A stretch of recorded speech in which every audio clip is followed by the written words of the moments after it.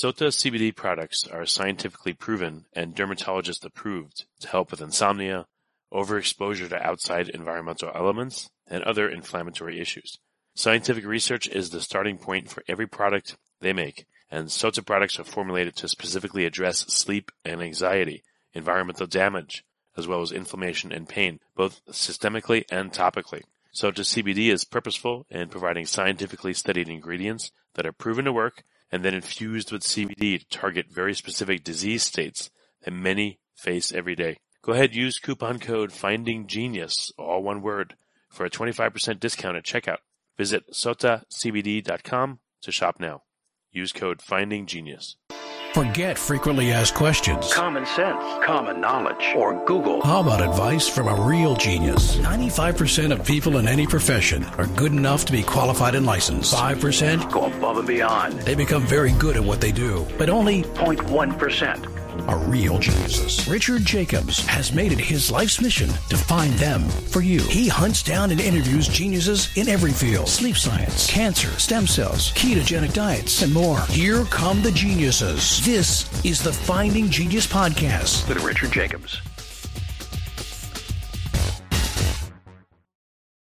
Hello, this is Richard Jacobs with the Finding Genius Podcast, now part of a Finding Genius Foundation. Today I have John Mulligan. He's the CEO of Good Therapeutics. John's been a scientist and an executive with 30 years of experience in research management, drug discovery, company formation, and business development. Before he was at Good Therapeutics, he was the founder and CEO of Glycostasis. There, he invented a glucose-responsive insulin technology, and which was sold to Eli Lilly in 2015. So, John, thanks for coming on the podcast. I appreciate it. Well, thanks for having me. If you would, tell me a little bit about your background and what got you to Good Therapeutics, and then we'll go into what Good Therapeutics does. Yeah, I'd be happy to do that. I've been interested in biology all of my life, so I was fascinated by, fish and animals as a kid. I was an undergrad at MIT and took genetics class from Boris Magasanik, and that just was totally fascinating to me. And it's something that I've pretty much stuck with through my career, was an interest in the application of genetics as a biological tool. I studied in the biology department doing plant genetics or bacterial genetics at Stanford, and in the biochemistry department at Stanford doing plant genetics with Ron Davis, and then helped set up one of the human genome projects at Stanford. And that program was a super interesting area. The Human Genome Project was interesting for me because it combined this engineering approach to biology with genetics, where for a geneticist, the idea of working on a fully sequenced organism, which seems really trivial and obvious now, was just a fascinating possibility when that was just getting going. In the process of being involved in the Human Genome Project, I saw something that had been a tool, really an important tool when I was a graduate student, blossom into a completely new technology that's still continuing to grow. But during that time, between the time I was a graduate student and when I worked in the Human Genome Project, there was a multi-thousand-fold gain in productivity of this central tool for biology, the ability to read DNA sequences. So when I was in graduate school, 3 or 4 of us spent a few months to sequence a 3 kb fragment and then spent years studying that DNA sequence. But by the time I left the Genome Project, there were, the productivity was at least a few thousand-fold higher in terms of amount of DNA sequence generated per dollar or per person. And it's many orders of magnitude higher now. After leaving the Human Genome Project, I took a job at a company called Darwin Molecular, and that combined my interest in sequencing and in genetics. The idea for Darwin Molecular was to apply this new coming human genome sequence to drug discovery, to try to build an integrated company that would do chemistry and immunology and genetics to change the way that the pharmaceutical industry found drugs.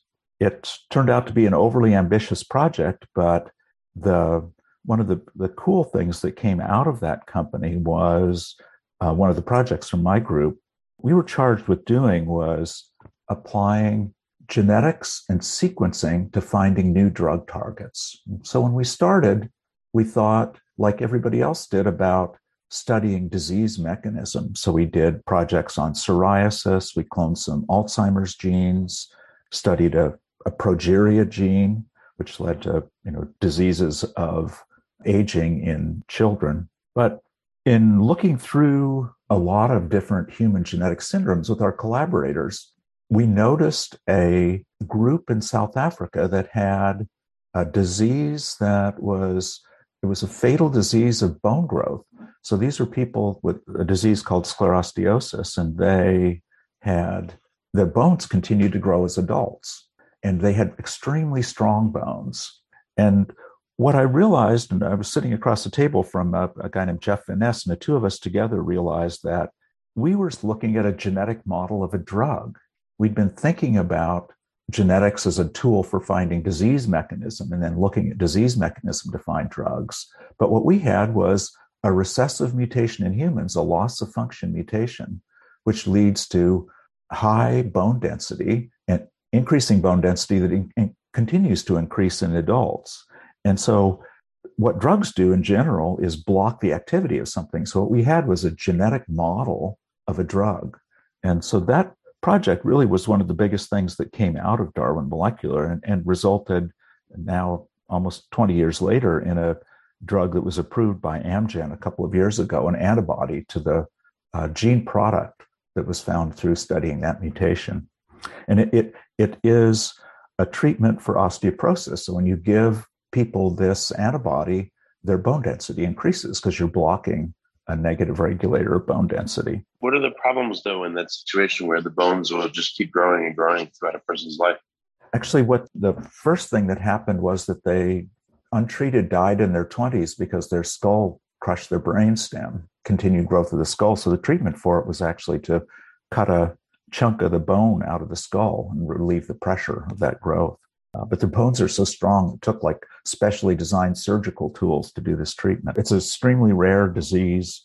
There were only 30 or 50 people in the world that had the disease. But by studying that, we learned how to treat, or one way to treat a really important, super common disease, osteoporosis. I left Darwin Molecular after about 5 years, and in the course, my academic training had been completely focused on genetics, but in the course of working in this first biotech, I got really interested in what works and doesn't work about businesses and decided to start my own company to try to do a better job of making a really working business. And the company I started was called Blue Heron Biotechnology. It was a synthetic biology company. And what we were doing was to synthesize genes. And so again, it's something that's pretty obvious now, but at that point, we were at a stage when DNA sequencing was exploding. And so there's this tremendous amount of information about genetics, about the sequence of organisms, people and model organisms. But there wasn't a really easy way to take that data out of the computer and put it back into the lab where you could do experiments. And so the idea with Blue Heron was to build a company that would do automation for gene synthesis, where people could have a website, paste in a DNA sequence, and we'd send them back a clone carrying that sequence. A relatively new idea at that point. And what I wanted to do was, I'd seen this multi-thousand-fold increase in productivity between doing it by hand and doing it in a kind of factory automated way and sequencing. And the idea behind Blue Heron was to do the other direction, to take the sequencing, takes DNA molecules and converts it into data in the computer. And the idea there was to take DNA sequence in the computer and convert that back into a DNA molecule. Spent about 10 years on that company, and before selling it to another company that was also supplying genes. It was a tremendous learning experience. It's kind of like MBA by the School of Hard Knocks. Sota CBD products are formulated with scientifically proven and all-natural ingredients that a dermatologist approved to help with improving sleep and inflammatory skin diseases to support overall wellness. They're offering our listeners a generous 25% off their first purchase. Use coupon code FINDINGGENIUS. No spaces in there, one word, Finding Genius, to save 25% at checkout site-wide. To do so, visit sotacbd.com. That's SOTACBD.com. Okay. Coming to present day with Good Therapeutics, what's the main focuses of the company? Yeah. So after Blue Heron, there was one intermediary company that called Glycostasis, and it was kind of in some ways conceptually the precursor of Good Therapeutics. And so I spent a couple of years after selling Blue Heron doing some business development work, consulting a bit, and then ran across what seemed like a really interesting problem. There was a good description of why making a glucose responsive insulin would be valuable. And it occurred to me that it should be possible to do that by engineering a protein that would control the level of free insulin. And so the goal for glycostasis was to design an antibody that would circulate in the blood and bind the insulin in an inactive form where the affinity of that antibody would vary with glucose concentration. So when glucose is high, the antibody affinity would go down and it would release insulin. But when glucose went down, the antibody affinity would go back up and pull the insulin back out of circulation. And so that the idea there was based on the idea that there are a lot of natural proteins that do something called allosteric regulation. It's kind of a shape-shifting mechanism where proteins can have two different shapes and alternate back and forth between those shapes based on binding to a signaling molecule. And so what I wanted to do was to design that kind of regulation into a protein. In this case, it would be the affinity of the antibody would vary with glucose concentration. Spent about a year learning about diabetes and trying to raise money for the company. Wasn't able to do venture funding based, not surprisingly, since the whole concept was, in principle, this should be possible, but did talk a nonprofit called the Pacific Northwest Diabetes Research Institute into giving me lab space and supply money to work on the project.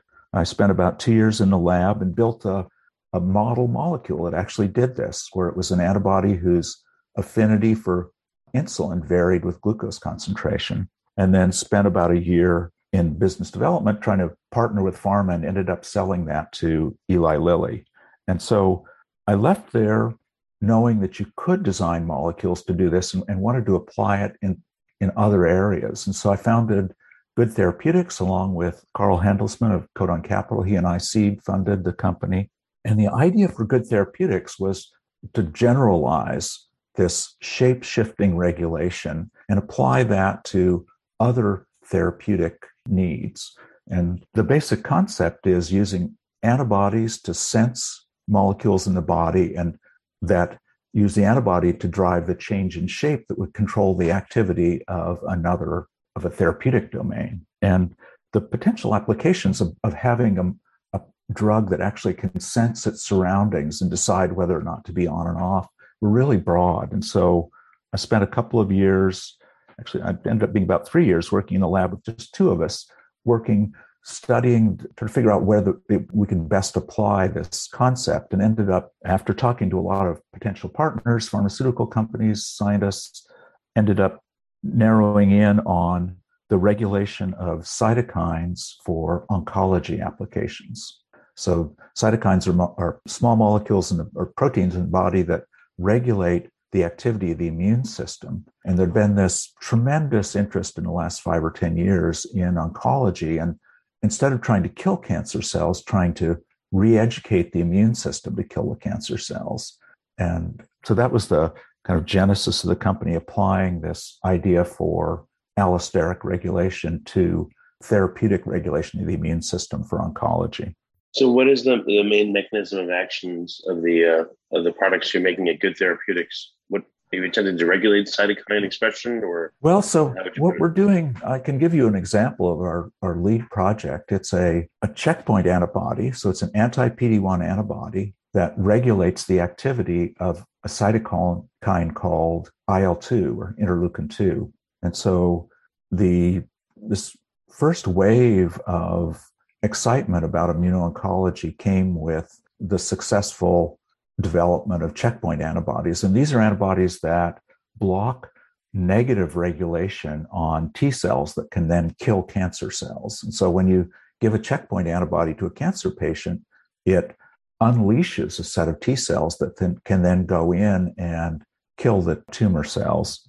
It's a fantastically effective treatment, but it only works on, sort of 30 to 50% of patients. So there's this tremendous interest in expanding the range of patients it'll work for. So it only works on some solid tumor indications, and even on the ones where it works, it doesn't work on all patients. So we combined it with IL-2 because IL-2 is a signal that stimulates and expands the population of T cells that can kill tumor cells. And so the tumor-specific T cells express this PD-1 molecule on the surface, this checkpoint molecule.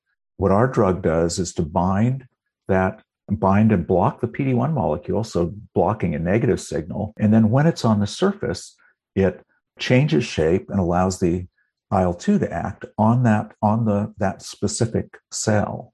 And what that does is expand the number of tumor-specific T cells in the body. And we've shown in mouse models, we've got this super exciting data in mouse models showing that we can increase the number of tumor-killing T cells and increase their activity without targeting all of the other cells that respond to IL-2. So IL-2 was one of the first cytokines approved 20 or 30 years ago, but it's never been widely used because it's incredibly toxic. It winds up the immune system, and to such an extent that when patients are treated with IL-2, has to be done in an intensive care ward.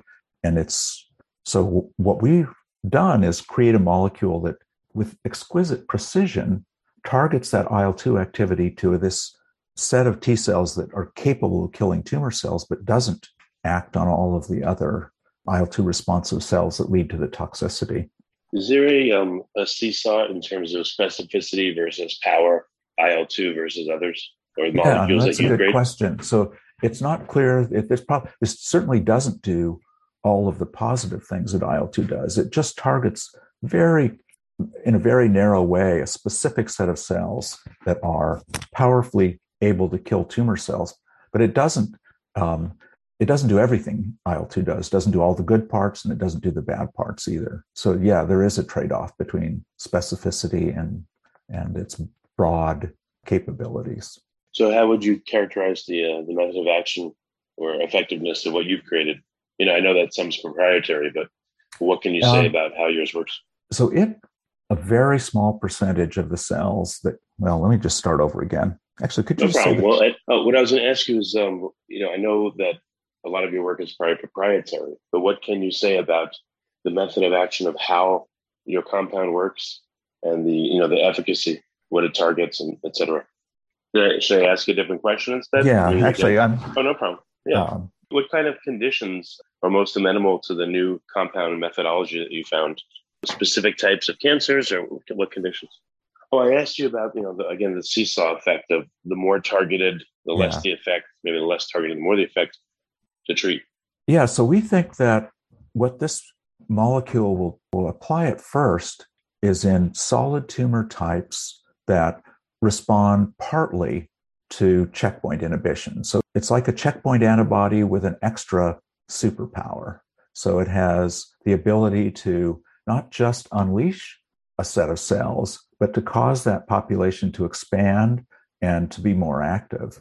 And so we think the first applications will be in tumor types that show some response to checkpoint, but aren't completely cured, or not all patients respond to checkpoint.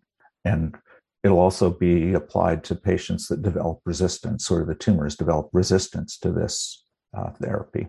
Are there specific solid tumors that the clinical trials are covering? Like what stage is your compound? Yeah, so this molecule we've just are in the process of choosing a clinical candidate. So we have great animal data in mice. We're now, by sort of the first half of this year, we'll have chosen a particular version of that to start preclinical development on. So it'll go into manufacturing, tox studies, with an aim of putting it into people in a first phase 1 study, probably early in 2024. And the exact choice of tumor types will come over the next couple of years. It's not secret. At this point, it's just that it's not clear. There's a lot more that's being learned all the time. And so by the time we actually go into the clinic, we'll have a clearer idea of which places to apply it first. How long, I know the pathway is never known, but how long do you think it'll be until this is in clinical use? Is it quite a long time or how long? Yeah, it takes a long time. So it'll be a year and a half or 2 years before we first put it into people. And then it could be another 5 to 7 years after that before it's approved but for general use. But it'll be first tried in dose escalation studies and patients that have been heavily pretreated in a number of different areas, TBD at this point. Okay, well, very good. What's next in the pipeline that you can describe again? What are you guys looking at as this is going through clinical trials? Is that all consuming, or do you have time to work on other compounds? Yeah, that's a great question. So our strategy as a company is to take molecules into phase 1 where we have human proof of concept that they'll work, and then to partner them at that stage. But part of our business development strategy is to start talking with other companies early. We've been talking with multiple potential partners really since the company started, and that's really helped us focus on where best to apply the technology, which sensor therapeutic pairs to work on next. And in the course of these discussions, we've generated interest, particularly in the PD-1 IL-2. So it's possible that will be partnered sometime in the next couple of years, maybe even before it hits phase 1. We have a number of other cytokines that we're working on, another T-cell regulating cytokine called IL-12. The other cytokine that's been approved, IL-2 and interferon alpha, are the two cytokines that have been approved for cancer. Like IL-2, interferon alpha is also very toxic. And so we're working on a number of methods to target interferon alpha to target its activity just to tumors. So turning them on and turning interferon alpha on only in the tumor microenvironment. Particularly the project that's most advanced there is a PD-L1 regulated interferon alpha that would bind to PD-L1 expressed on tumors and on antigen presenting cells in the tumor microenvironment and help to shift that environment towards a more expand the number of antigen presenting cells and shift the environment towards a more immune responsive and an environment that's more capable of allowing the immune system to attack the cancer cells. I guess last question. Through the compounds you guys are working on, any insight into how various cancers can, either fool or hide from our immune system or turn it off selectively? Yeah, so there's a lot of interest in the mechanisms for that. And one of the other areas that we're working on is what's called a TGF-beta sink. And so TGF-beta is a regulatory molecule that suppresses the immune system and stimulates the growth of fibroblasts that block access of the immune system to cancers. And so what we're going to do, we're trying to make is a molecule that will block the activity of TGF-beta. So instead of bringing a cytokine in this case, we're blocking the activity of immunosuppressive molecule. Yeah, very interesting. So it's a little here, a little there. Yeah. Blocking suppression, tuning stuff up, et cetera. Okay. Makes sense. Well, very good. We're just about out of time. What's the best way for people to find out more about Good Therapeutics? Where can they go? They can go to goodtherapeutics.com, the website, where we've got great pictures of the concept of this systemic delivery and local action and a description of some of the projects that we're working on. Excellent. Well, John, thank you so much for coming on the podcast. I appreciate it. Thanks. Remember, before you go, ask yourself, do you want better sleep? How about better overall skin? Using Sota CBD products is one of the best things you can do for your overall wellness. Get your CBD-infused products from a company who uses proven scientific research to help support wellness and treat inflammatory skin diseases. Sota CBD is giving our listeners 25% off their first purchase. Just use coupon code FINDINGGENIUS at checkout. Save 25% site-wide. Go to sotacbd.com to shop. SOTACBD.com. You've been listening to the Finding Genius podcast with Richard Jacobs. If you like what you hear, be sure to review and subscribe to the Finding Genius podcast on iTunes or wherever you listen to podcasts. And want to be smarter than everybody else? Become a premium member at FindingGeniusPodcast.com. This podcast is for information only. No advice of any kind is being given. Any action you take or don't take as a result of listening is your sole responsibility. Consult professionals when advice is needed.